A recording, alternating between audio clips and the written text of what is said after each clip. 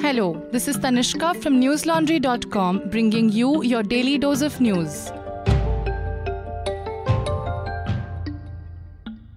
Today is Tuesday, the 29th of March. India registered 1,259 COVID-19 cases and 35 linked deaths in the last 24 hours. The total COVID tally stands at over 4 crore 30 lakh, while the death toll crossed 5 lakh 21,000. So far, India has administered over 183 crore COVID-19 vaccinations.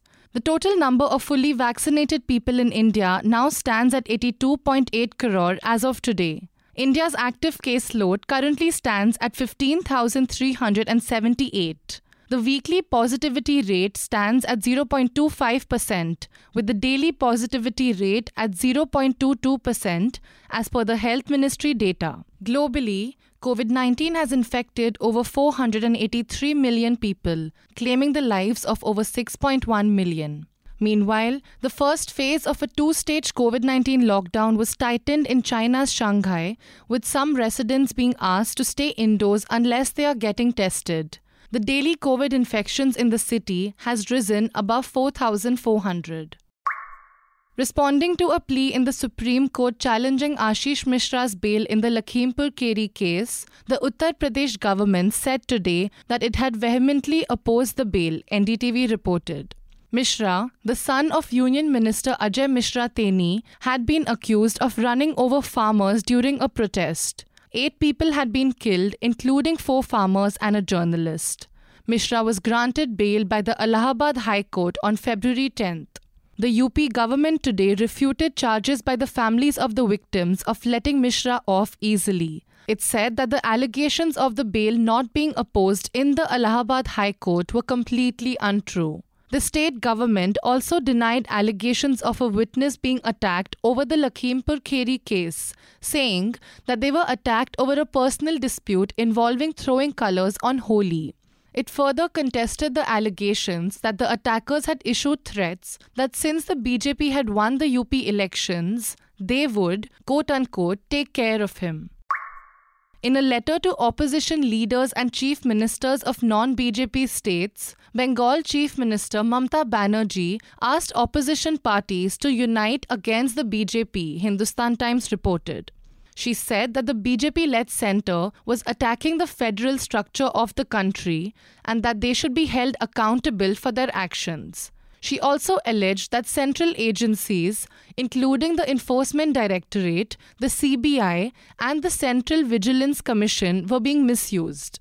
In the letter, Banerjee said, and I quote, "We must resist the BJP's intention to misuse these central agencies with the sole intent of suppressing the opposition leaders. Central agencies are jolted to action when elections are around the corner. It is amply clear that the BJP-ruled states get a free pass from these agencies to paint a hollow picture of their governance." Unquote. Petrol prices have crossed ₹100 after fuel prices were hiked today for the 7th time in the last 8 days. As per PTI, the price of petrol was increased by 80 paise a litre, while the diesel rate rose by 70 paise per litre. Petrol and diesel rates have jumped by rupees 4.80 per litre since the revision in fuel prices began on March 22nd, Scroll.in reported. Fuel prices vary in states due to different value tax and freight charges. In Delhi, a litre of petrol will cost rupees 100.21, while diesel will be sold at rupees 91.47. In Mumbai, meanwhile, the price of petrol rose to rupees 115.04 per litre, while diesel rate went up to rupees 99.25. Fuel rates are still the highest in Mumbai among all the metro cities. There had been a pause in the revision of fuel prices since November until March 22nd. The opposition had said that the hike was timed with the end of assembly elections in 5 states. The Calcutta High Court today upheld a single-bench order refusing to grant protection from arrest to Trinamool Congress leader Anubrata Mondal in the ongoing cattle smuggling case, according to a report by Live Law. The case is being probed by the CBI. a bench comprising Chief Justice Prakash Srivastava and Justice Rajarshi Bharadwaj orally observed that the order of the single bench does not suffer from any error. Mondal, who is the TMC's Birbhum district president, had skipped the agency's summons for questioning in connection with the case on 4 occasions, Indian Express reported. Justice Rajashekar Mantha had observed on March 11 that the facts of the case did not warrant interference by the court. It had dismissed Mondal's petition seeking protection from any coercive action by the CBI, which led to the TMC leader challenging this order by moving the division bench of the High Court. Listeners, the Kashmir conflict returned to dinner table conversations last week with a Bollywood film and videos of slogans and swearing by audiences in theatres. Amid the banter last week, Parliament cleared the budget for the Union Territory of Jammu and Kashmir. But does it have anything for Kashmiri Pandits? Has the government made any provisions for Hindus in the valley? Watch my colleague Meghnad S. break it down in the latest episode of Sansad Watch on newslaundry.com. The reason we are able to bring you stories such as these is because we don't rely on advertisements from the government or corporations. We rely only on you, the subscriber. So if you are not a part of our independent ecosystem already, log on to newslaundry.com and click on the red subscription button on the top right corner of the screen. Lowest subscription starts at ₹300 only.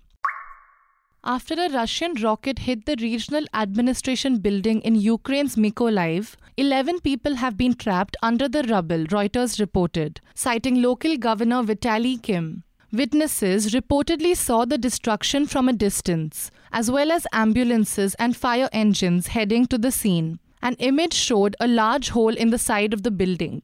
The area, meanwhile, has been cordoned off by Ukrainian authorities. Kim said, and I quote, "They destroyed half of the building, got into my office.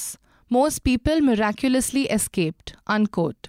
Meanwhile, Turkish President Erdogan today welcomed both Russia and Ukraine for face-to-face peace talks which took place in Istanbul, Turkey. That's all the news we have for you today. Have a great day or a good night, depending on where you are listening from. See you tomorrow. All the News Laundry podcasts are available on Stitcher, iTunes, and any other podcast platform. Please subscribe to News Laundry. Help us keep news independent. To catch all our podcasts on news, pop culture, current affairs, and sport, visit newslaundry.com. Follow us on Facebook, Twitter, and Instagram, and subscribe to our YouTube channel.